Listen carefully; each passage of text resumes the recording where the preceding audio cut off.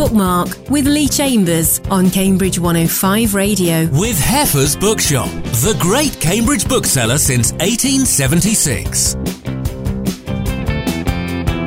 aspirations wrapped up in books.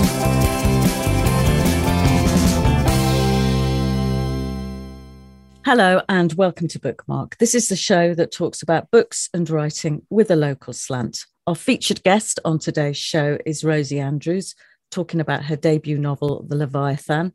We'll also hear from Elle McNichol on her new book for children and young adults called Like a Charm. And DJ Taylor chats about his new collection of short stories, Stooky Blues. Rosie, we'll give you a proper introduction in just a moment, but first of all, welcome to Bookmark. Thank you so much. It's a pleasure to be here. Pleasure to have you. And this is your debut novel. Has this been brewing for a long time, this novel? I would say not. I started writing the novel, I think it was in about 2019, and it actually came together surprisingly quickly compared to what I thought would happen. But in terms of the themes and some of the content, it is something that I studied quite a long time ago, a lot of these areas of history. So I would say that it's been bubbling away there in the background without necessarily being a sort of formed plan for a story, which when it came out did so rather quickly. And you must be delighted with the success of it. I mean, when you were beavering away, working on it, did you ever allow yourself to imagine this? No. No, I didn't. It's such a thrill and a surprise that it's got anywhere near publication, let alone having so many people say nice things about it, which is brilliant. And it's always a quite surreal thing when somebody says, I've been reading it or I've enjoyed it and points out that, something that they've liked about it. And I just find it, I'm like, oh, I actually wrote that. Wow. Well, it is great. Does it put more pressure on you somehow for what comes next? Yeah, I think it does. Most of the writers I now talk to, so people who've got their debut novels out this year, they're all going through the same sort of, I would almost argue, like a psychological warfare with themselves when it comes to writing a second book, because there is more pressure when you've written a first one, particularly if people have enjoyed it, because you want to provide something that they will enjoy the next time. But you also obviously have to put the book first and the story first. So yeah, it's a different sort of task than writing a first book. Well, let's listen to your first choice of music now. Is music important to you? To be honest, I'm not a very active listener to music, but it is important. It's the sort of thing that, again, drifts along in the background, and I just sometimes think I absolutely love that. And then I forget who played it or who sung it. Well, this is an interesting first one. It's the score from the film The Last of the Mohicans. Why this one?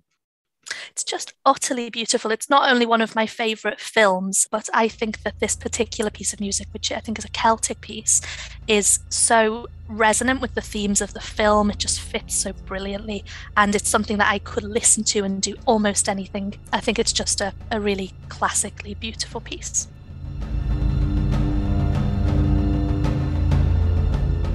And that was the score from the film The Last of the Mohicans, the first choice of music from our featured guest on Bookmark today, Rosie Andrews. Rosie studied history at Cambridge University before becoming an English teacher.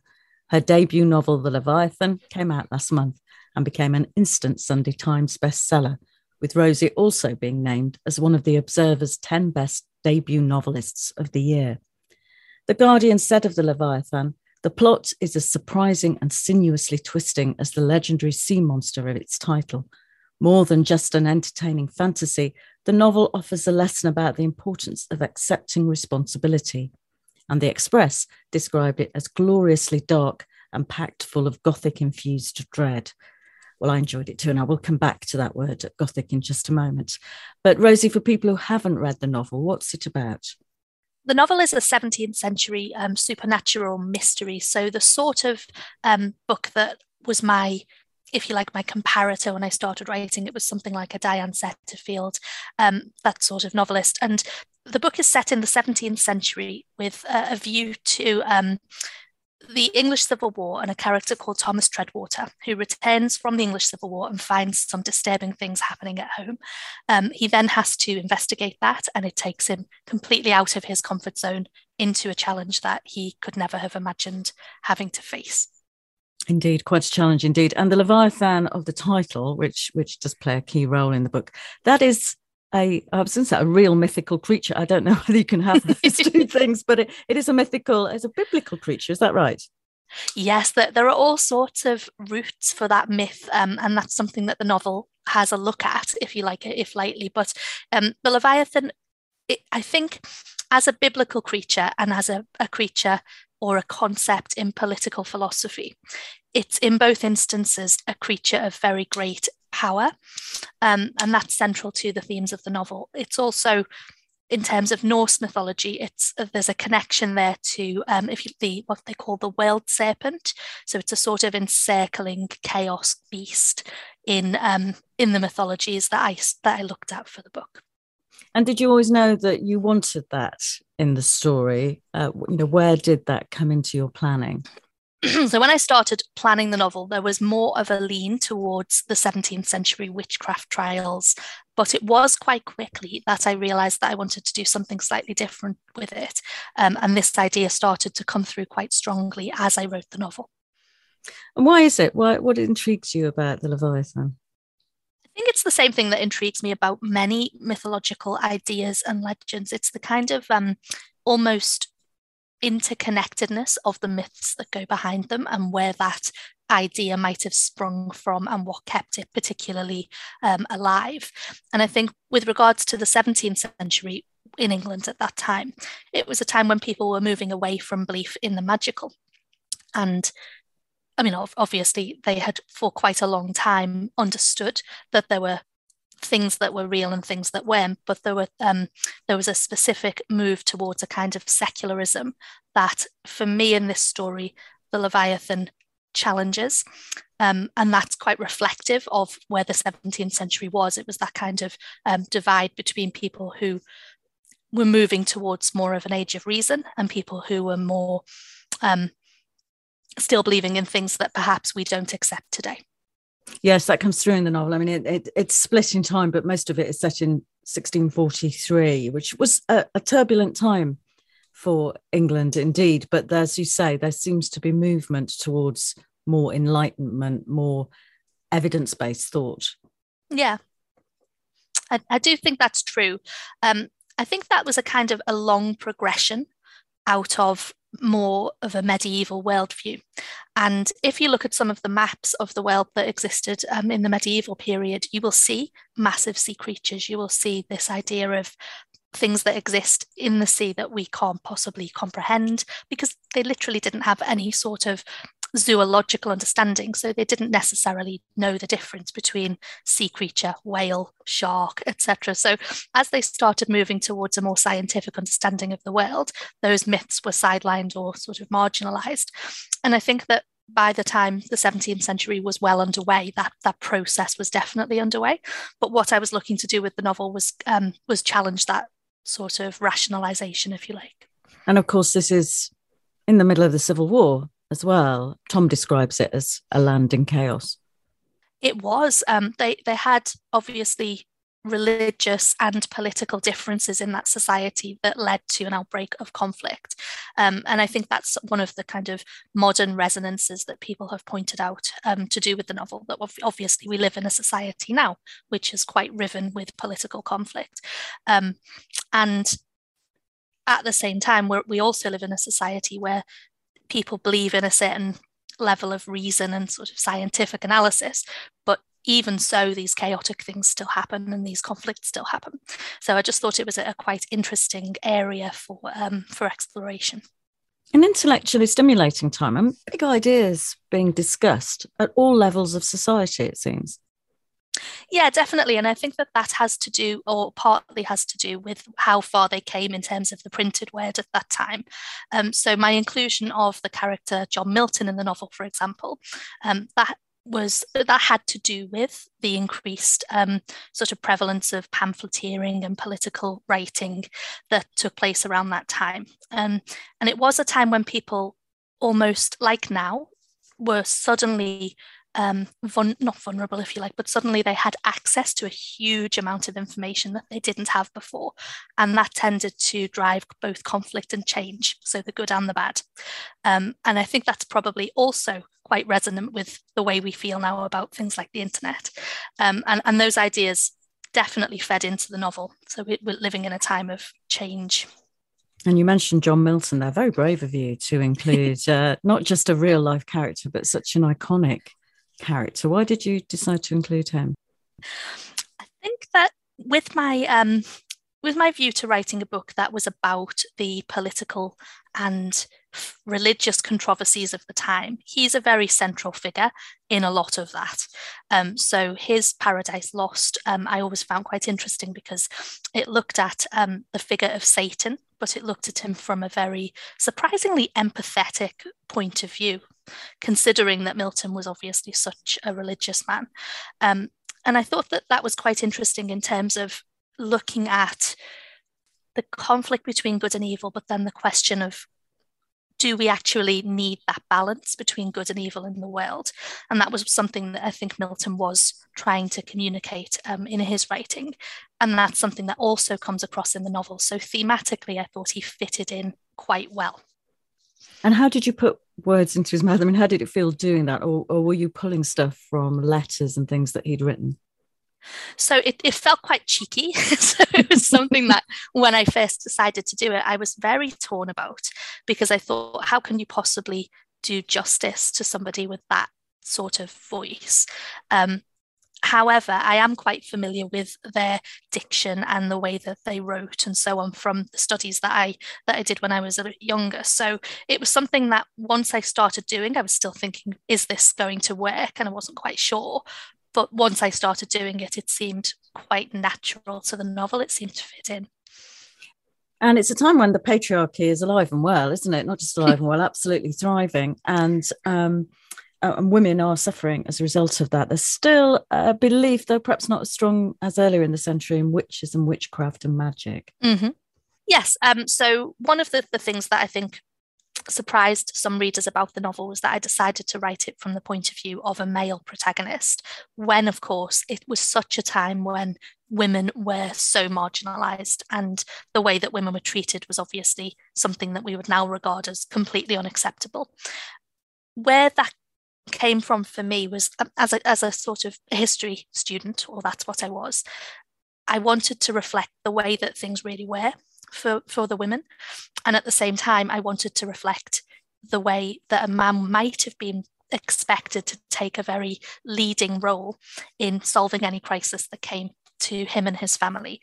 And I think that when I was writing it, I was conscious that I was obviously, did I do justice to the female characters? Did I do justice to the way that women were treated specifically with regards to beliefs in witchcraft? I hope I did. And I think that theme of patriarchy should come through the novel, regardless of the fact that the protagonist is a male, just to do with some of the other characters and the way that they behave and interact. I think you certainly did do justice to them. We'll come back to your main character in just a moment, Thomas Treadwater, but let's stay with that theme of magic just for a moment and hear from Elle McNichol. Elle's debut novel, A Kind of Spark, was published in 2020. It won the Blue Peter Book Award and the Waterstones Children's Book Prize. Last year, her second novel, Show Us Who You Are, was chosen by The Observer as one of the top children's books of the year. Her third novel, Like a Charm, came out in February. It's the first instalment of a duology, and the bookseller described it as a nuanced and compelling story of self-discovery, bravery, and familial bonds. I met Elle last month when she came to Waterstones in Cambridge to give a talk, and I asked her then to tell me more about the plot of the novel. It's about a young girl called Ramia who's 12 years old, and she's got learning difficulties and she's having a bit of a rough time at school, and one day she meets a mysterious stranger who tells her she has a special gift. She can see through glamour, meaning she can see magical hidden creatures in Edinburgh, my hometown, and so she can see vampires in the library and she can see trolls in the pub, and she can discover a whole other hidden world, and these people need her help from an old enemy. So that's it in a little nutshell. And as you say, Edinburgh, your hometown, hometown. You live in London now. What's it been like going back to Edinburgh? Oh, it's been incredible. It was so emotional going back to Edinburgh to launch this book. My first book, A Kind of Spark, was about Scotland in general and about villages outside of Edinburgh. But going back to Edinburgh for a book about my hometown has been amazing. And it's so great seeing readers tracking down the sites from the book and taking pictures with Greyfriars Bobby, for example, and the Grassmarket. It's been amazing. And what kind of age range is this book aimed at? Well, I like to say 8 and older because I have a lot of adult readers who have absolutely no connection to children, but they love my books. So I don't put an upper age limit. I would say if you're 8 and above, or if you're a mature younger reader, this is the age for you. And this idea of being able to see beyond in magical things is very appealing to any age group, isn't it? Absolutely. I mean, it was very much what I wanted to read when I was 8, 9, 10. It was what I was imagining at school on the playground and during maths lessons. So it's very much based on childhood imagination and the kind of books I really, really, really loved to read when I was younger. So I'm so glad that my readers get to come with me on this kind of fantasy magic journey now. And your heroine, she's dyspraxic, and you've talked a lot in the past about promoting neurodiversity amongst your characters. This is really important to you. It is very important. All my main characters in my books are neurodivergent, meaning they're autistic or they have a learning difficulty, and I believe it's very, very important to represent them in books where they are the main character, where they have agency, where they make the decisions, and where the books are about joy and about other things. You know, in this case it's magic and hidden creatures, and the plot is not the disability. I think it's really important, and the reaction has been unbelievable. I'm very, very, very lucky. Is the publishing industry changing, do you think, to not just include more characters like this, but see beyond the sort of, quirky, kooky element of such characters? I definitely think so. I really do. I think it's going to be slow, but what's slow to build is long to last, and I think it's going in a new direction, and it's one that I'm very positive about. Yeah. And readers are just very open about such characters. Absolutely. Readers, booksellers and teachers and librarians have championed my books like nobody. I cannot believe how supportive they've been, and they have been behind the change. They're the ones that have turned the tide, and they really have been waiting for books that show disability in a really dynamic, positive light and not just issue books. So yeah, it's been incredible to watch the change in the conversation in the last couple of years. And do you think we'll get to a stage, I mean, I'm talking to you about this, but do you think we'll get to a stage where it's just another characteristic, like she has red hair or wears glasses? Very much so. So very coded and very incidental. Yeah, I hope so, definitely. At the moment, I always clung to characters like Anne Shirley from Anne of Green Gables, and I thought, oh, she's like me, even though there was no labels used. But yeah, I definitely hope so. I wish it wasn't a thing, so to speak. I really hope we can get to that stage where all diversity and inclusivity is very incidental and not made into this sort of issue. And you've got such success, Al. You are a full-time writer now.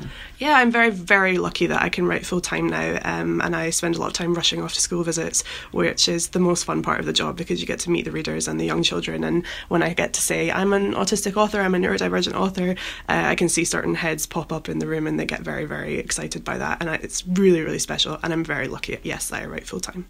And is this the kind of genre and readership that you're aiming for continually? I think, all 3 of my books are 3 different genres, which is quite unusual, but the brand and the theme, I suppose, is neurodiversity. That is what the readers expect, and it's what they get. So I don't know where we'll go next. Well, I do. We're writing a sequel to this book. I do know where we're going next is part 2. But after that, who knows? I think readers would be happy to go back to A Kind of Spark for a little bit, and I would love to do that. But yeah, I'm always happy to explore all genres because children read all genres. They aren't as fixated maybe as some adult readers are. They really like to read widely and explore different landscapes. Tempted to write for adults? Oh, definitely. Yeah, more on that later. Yeah, I'd love to. Definitely with some more commercial, fun neurodiversity books are needed in the adult market, I definitely think, yeah. And being a writer, is that something you'd always wanted to be? Absolutely, yeah. I was, I had learning difficulties in school. I wasn't academic. I wasn't somebody that was very gifted at school. But I loved writing. I loved creative writing, and I was never allowed to go see the author's visit when they came to school because I wasn't in the top sets. And now I get to go into schools as an author and show kids that, like I was, that they can be authors too. So it's been a full circle thing for me. I've always wanted to write, and it's a real privilege to get to do it now.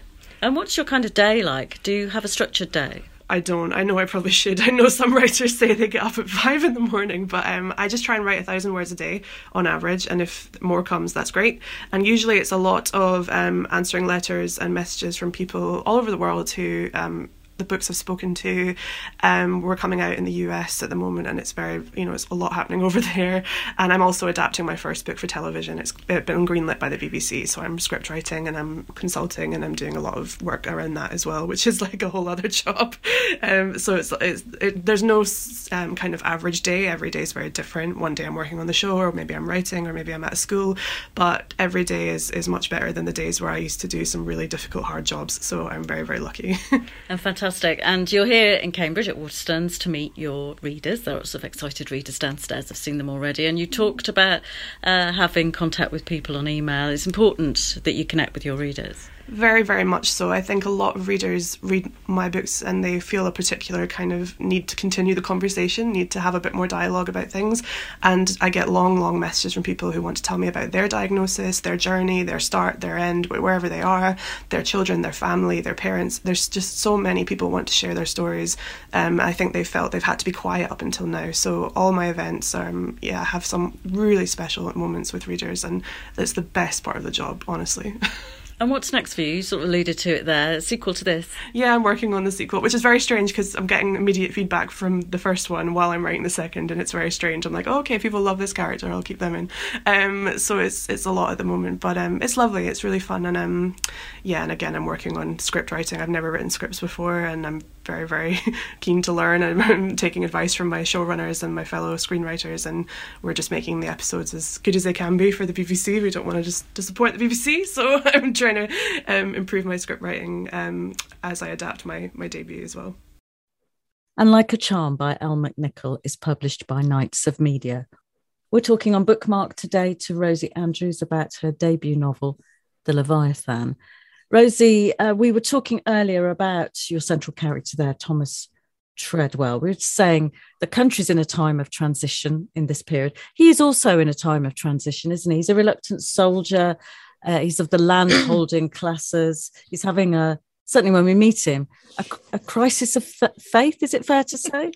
Yes, I think it is. He's having a bit of a nightmare, isn't he? So he's been injured in the English Civil War, and that's a conflict that he wound up fighting in because his father wanted him to go, rather than because he has a very strong view on either side of that conflict. He finds the war very hard. He finds it reasonably difficult to understand why people have erupted into this sort of fighting. He's also, I think, he's quite young when the novel begins, and obviously the novel takes place along two timelines, in one of which he's very young and in one of which he's quite old. So it's also a kind of coming of age story, and it's about that process of self-understanding and getting to a stage where you know in a more confident way what you did in the past and how that's affected the world around you and what you're responsible for. So it's very much a story about a man whose life is in transition. And when you were putting him together, you obviously wanted him to have been a soldier, so he's seen the conflict. He's a slightly different class to the people that on the whole he interacts with, or certainly whose lives he changes. I'm just wondering how you create a character, which bits of life do you decide to give them? Good question. What I was looking for with Thomas was a kind of everyman figure. I didn't want him to be too high in the social hierarchy. I didn't want him to be too low in the social hierarchy. And the reason for that is I think that what we were talking about earlier, that process of people beginning to write and understand and spread knowledge, was something that was very much happening within that sort of middle class point in the early modern hierarchy of people. And I say hierarchy not because I think there should be one, but because they very much did. So Thomas is a person who's almost in the center of that world, and it means that everything that happens around him is, it's something he has to take on board a lot more as a kind of part of that. I also wanted him to be somebody who was literate, which again, it's really important in terms of class, because people in the early modern period, how much money you had was directly relevant to whether you could read or write. So I needed him to be in that sort of space, if you like. I wanted him to be someone who had the potential to consider religious issues, but wasn't necessarily too religious to begin with. And that sort of feeds into the Gothic elements of the story, where he needed to be a character who was doubting and as rational as possible given the time. So there are a lot of sort of moving parts around the novel in terms of faith and politics and literacy. And I wanted him to be someone who could really sit in the middle of all that. Yes, Gothic there. Do you think of it as a Gothic novel? Because when I saw that description by The Express, I thought, well, yes, of course, it is a Gothic novel, and yet it feels so much more than that. It's got a bit of magical realism. It seems more outward looking, brighter, if you like, even though it covers very dark issues than your average Gothic novel. Yes, I did. I wanted it to have parts of it to be reminiscent of a Gothic novel. So one of the things that I just mentioned was I wanted it to begin from a doubting sort of rationalist perspective. And where it went from there was more influenced by the mythologies and the kind of religious arguments of the time. So the answer to that is, I suppose, yes and no. I am a big fan of the Gothic novel. I think you're right that it does tend to have a more pessimistic view, even though, as you say, the Leviathan does cover some fairly dark territory. I don't think it's an entirely hopeless story. And some of the darker Gothic novels can veer more into that territory. And because it's told from Thomas's point of view, we see all the things that happen to him. I think we're not giving too much away to say there's some possession that goes on there. From his point of view, he's reflecting on it. So we know that he's still around. But it's left to us as a reader to decide what we think. As in what was really going on. Yeah. Yeah, I think that's also an important part of writing in any sort of Gothic tradition. There usually is an element of ambiguity about what's presented to the reader. And I think that is really important when it comes to both creating the effects that you want the reader to experience. There should be a kind of questioning what's going on type of feeling. But at the same time, I think it's also important just because when we explore the world around us, it's very hard sometimes to come to very definite answers about what's possible and what's not. And so it was something that, I as a writer wanted to try to keep some things as open as possible in the story. Well, let's see your second choice of music now, which is Comfortably Numb by Pink Floyd. Why this one? I said at the beginning of the show, I'm not a very sort of systematic listener of music, but this particular song, I think it's such a classic, isn't it? It's something that most people would have heard at some point. And I'd heard it many times, but I couldn't necessarily put my finger on, which is one of the lyrics in the song, who wrote it and why. And then I started doing a bit more research into why I liked it. And I think it's a very poetic piece when you look at the lyrics. It's about, or ostensibly about, the sort of anesthetizing of pain. And then when you go into it a bit more deeply, it's sort of about self-negation and dissociation from the self. And they're all really just very interesting themes. In addition to that, it's just such a beautiful, listenable piece, really. Hello, is there anybody in there? Just not if you can hear me. Is there anyone home? This is an urgent appeal from the Disasters Emergency Committee. Hundreds of thousands of people have fled their homes to escape conflict in Ukraine, leaving jobs, belongings and loved ones behind. To donate online, search DEC or text radio to 70150 to give £10. Thank you. Bookmark with Lee Chambers on Cambridge 105 Radio. With Heffer's Bookshop, the great Cambridge bookseller since 1876. Our aspirations wrapped up in books.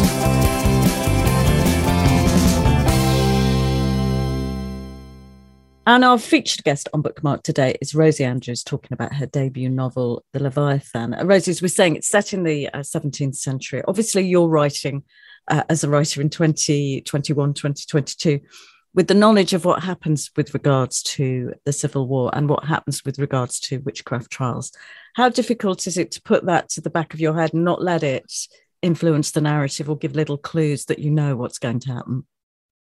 I think I found that very hard. I think that one of the kind of jobs of a writer, particularly a writer writing historical fiction is to try to put yourself in the shoes of the present as much as possible. And by the present, I mean their time, and try to look at it from the perspective of just imagining that they don't know all that stuff.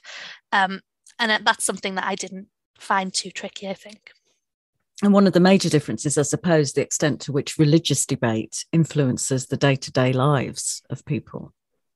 Absolutely. I mean, obviously, in some parts of the world now, it's very much still a live politico-religious debate, if you like. So to what extent religion should dominate people's lives, to what extent should people be able to make choices that do not align with the choices of the majority. So, for example, Thomas's atheism would be something he just simply was not allowed to talk about at that time. We, in our society, we don't really live in a place where we have to do that anymore, but people do. And I think it's as much a relevant modern debate in some places as it was then. And what also struck me was obviously the lack of medical knowledge. I mean, there's illness everywhere, isn't there? Everybody has some sort of disfigurement and memories of the plague. Obviously, reading this sort of at a post-COVID time, were you writing it during COVID? Yes, I was. So I actually was about halfway through the novel, I think, when the pandemic sort of began to be known, and then when it took off. And I think some of the parts of the novel that are about isolation can't possibly have been written without thinking about lockdown and having that in mind as I was writing. So I have Thomas and Mary living together in 1703, very much not really seeing anybody. And I think some of their feelings about that probably sprang from my feelings about what was happening at the time. And that isolation leads to all this kind of paranoia as well. Yeah, I think so. Absolutely. When you're not interacting with people regularly, it does change you, and it does make you more susceptible to, thinking things that you wouldn't think otherwise. And we should say this is all set in not just Norfolk, but North Norfolk. Why did you set it there? What I needed for the novel was a place that was very isolated for the most part, so that the events could proceed without interruption. I think that, again, that's another sort of feature of Gothic writing, isn't it? The isolation on the outside mirroring the kind of emotional isolation that the characters experience. So I needed something there. And then, given the history of the witchcraft trials in East Anglia, I also wanted to set it in that part of the world generally. And then, given the kind of twist that comes in with regards to the title, I needed something that was coastal. So I travelled up to Norfolk, had an absolutely wonderful time driving around there, looking at places and looking at all of their gorgeous history, and was just inspired to go, yeah, this is absolutely the right place. Oh, well, thank you, Rosie. Well, let's stay now in Norfolk, actually, and hear from DJ Taylor. DJ Taylor has written 12 novels, including Trespass and Derby Day, both longlisted for the Man Booker Prize. His non-fiction includes Orwell the Life, which won the 2003 Whitbread Prize for biography. Stewkey Blues, published last month, is a new short story collection rooted in Norfolk. Hilary Mantel said of it, "In his solid, grounded, entertaining collection of stories, DJ Taylor draws out the mythical qualities of East Anglia's terrain, urban or rural or somewhere marginal in between. He expertly locates those moments in ordinary lives when reality seems to be curling at the edges." When I spoke to DJ Taylor, I started by asking him why he'd chosen Stewkey Blues as the title for the collection.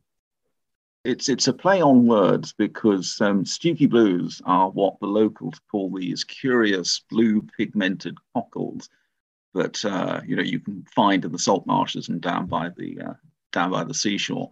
And of course, Stewkey Blues is a state of melancholia, possibly to be associated with things going wrong in your life should you live in Stewkey, which is what happens to the protagonist of the short story. So that's why I chose the title. I've always been fascinated by them. Stewkey Blues, I mean, what a wonderful name. Fantastic name, isn't it? And this was a collection that was recently written.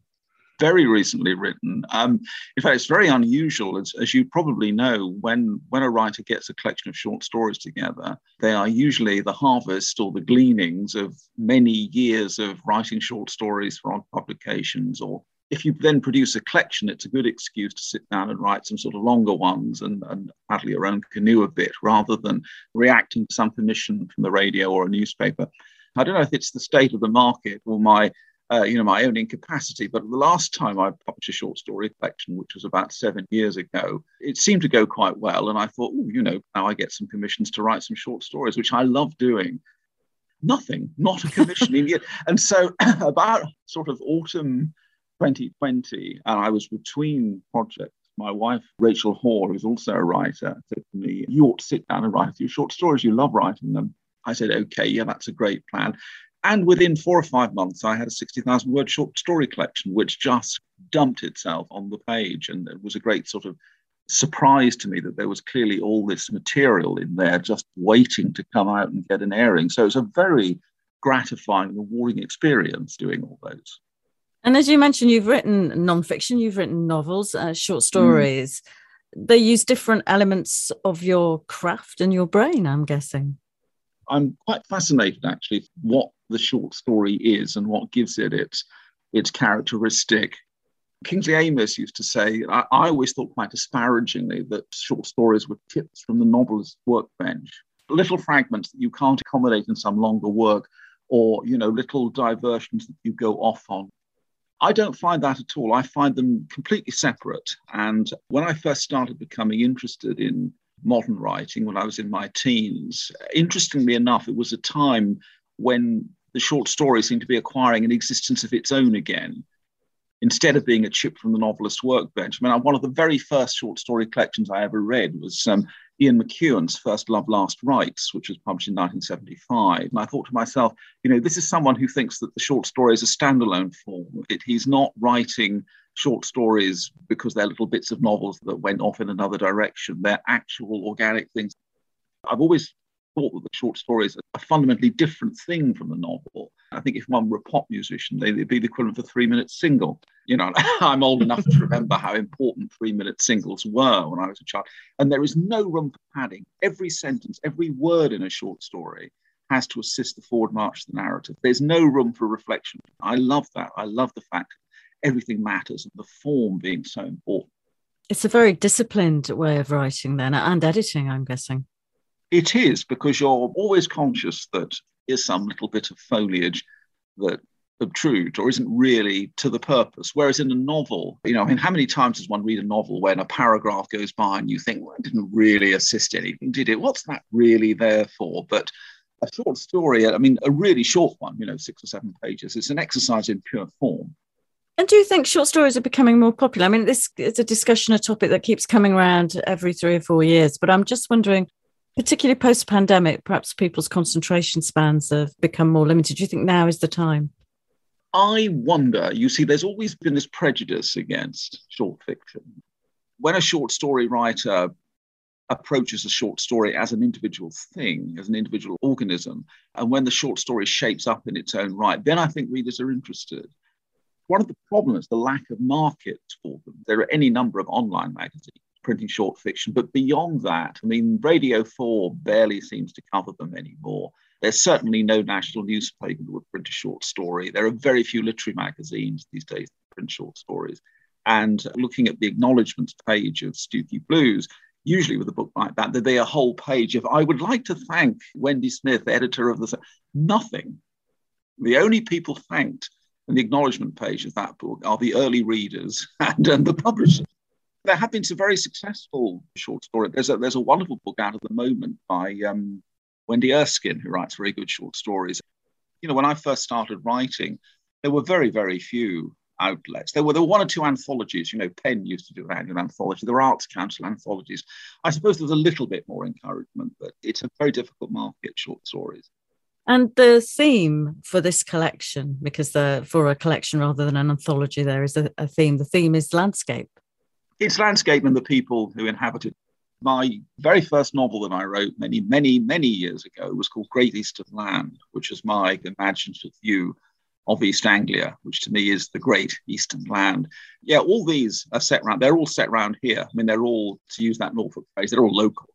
There are some faint autobiographical shadings. 1 or 2 of them relate to by childhood to the locales, the milieu around here. But they're all stories written under the wide brooding sky, whether it's the Norfolk coast or whether it's getting on towards the fens beyond the Breckland into Cambridgeshire.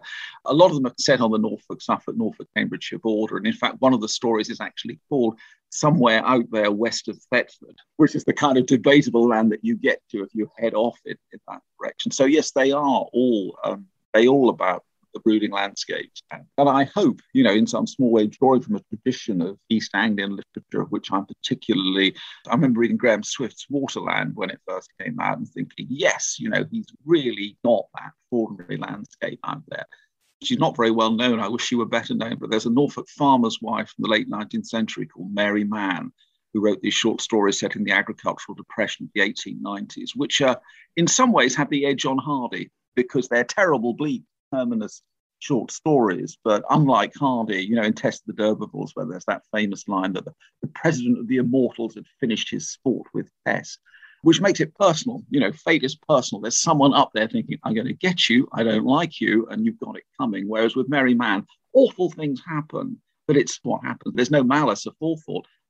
I've always been very, very struck by sort of ways of writing about Norfolk and East Anglia that seem to me sort of fruitful and relevant for the here and now. Because it's not a landscape that's universally popular, is it? I mean, it's very particular, and it's perhaps creates a particular kind of person.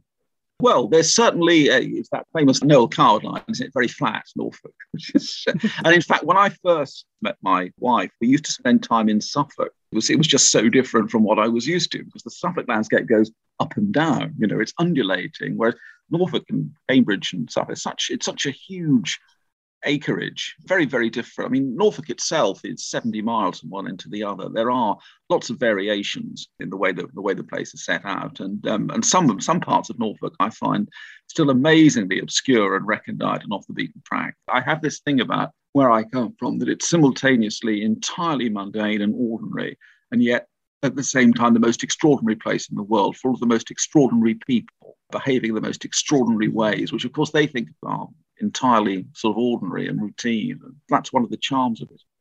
For me, as an interloper to this area, blow in, as we would say. Yeah. Yes, yeah. What was interesting to me is the change in perspective, rather than looking for hills and seeing the beauty in hills, seeing the beauty in the sky. And also landscape which seems to go on indefinitely. Going down the Acle Strait to Great Yarmouth from Norwich, and there comes a point where you're cruising along, and on either side is just an endless horizon with an occasional windmill just rising to break monotony. You think, how long does this go on? It's like, do you know C.S. Lewis Narnia books? You expect to see Puddlegum and the Marshwiggles out there in their tents because it's just got that remote lost. Quite eerie as well. I mean, very. Waterland, it's no wonder. It's no wonder too that some of M.R. James's best short stories are set on the coast, and of course in Cambridgeshire as well. There is something very, very bleak. The idea of looking back across the horizon and seeing something there that you can't quite locate, might be a friend or a foe. And for you, what makes this collection different to previous collections? A, it's spontaneous. None of them were written to order. Nobody commissioned them. I just sat down and started writing them. B, because they're all set in East Anglia. They're all obviously tapping into some psychogeographic thing that I wasn't aware of. I mean, I've always been conscious of how much, and even when I lived for years and years in London, if people said, where do you come from? I'd always say, oh, I'm from Norfolk. So much more sort of meaningful than I'm from Putney or I'm from Pimlico. Nobody really comes from Putney or Pimlico. They just drift vagrantly through them. And having done that, it's now made me really enthusiastic about writing about things that are nearer to hand than things that are further away.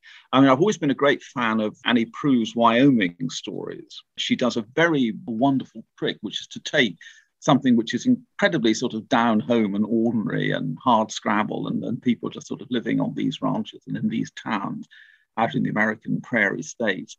And she makes them completely luminous and different and extraordinary. I thought to myself, you can write about East Anglia like that. It's completely ordinary and banal and undifferentiated to the unseeing eye. And then if you look closely, there are some extraordinary things going on, which is very fertile territory, I think. And Stewkey Blues by DJ Taylor is published by Salt. We've been talking on Bookmark today to Rosie Andrews about her novel The Leviathan, published by Raven Books. Rosie, I have to ask you, given what we've been talking about in the title of your novel, do you believe in sea creatures like the Leviathan? I have had this question a couple of times. I can't really help but operate on two levels. It's kind of where my background has led me. I'm from a fairly religious family long term, going back into a sort of Catholic history. Equally, I'm a kind of normal, rational member of society who doesn't usually believe in ghosts or the supernatural. But if someone said to me, is this thing completely impossible? I would always have to say no. I don't think anything is completely impossible. So the answer is there are things we don't understand. There are things that we don't know about. We are still learning. And you're saying you're putting pressure on what you're writing next. What are you writing next? What is next for you? It's a 19th century Gothic novel. So it's again set in a relatively isolated rural place. This time it has a female protagonist and she is investigating the events surrounding her sister's death. And a question we ask all our guests on Bookmark, what are you reading at the moment? Well, I've just finished one and I'm about to pick up another. So I'll go with the just finished, which is Wakenhurst by Michelle Paver, or Paver, I'm not sure. Wakenhurst is Gothic and I just thought it was an alarmingly good book. And it's basically centered around this medieval Judgment Day picture, which may or may not be the cause of some pretty spooky events in the Fens. So it's just a brilliant book. Thank you, Rosie. We'll come back to you in a moment for your last choice of music, but a heads up that our next show, featured guest is Melissa Fu, talking about her debut novel, Peach Blossom Spring. We'll also hear from Kathy Moore on the upcoming Cambridge Literary Festival, and Claire Beasley will be chatting about her debut novel, Waiting for the Winds to Change. But we'll sign out now, Rosie, with your last choice of music, which is The Living Years by Mike and the Mechanics. Why this one? This is a bit of an odd one. It's not the sort of thing that I would say is a groundbreaking piece of music, but it is a nostalgic choice for me. It's one that my mum loved and used to play a lot. It has a kind of hymn-like quality for me when all of those harmonies pick up, and also the lyrics. I think the themes of the song are really beautiful in terms of intergenerational conflict and misunderstandings, which, affect most of us. I love listening to it and I find it quite an emotional listen. Every generation blames the one before.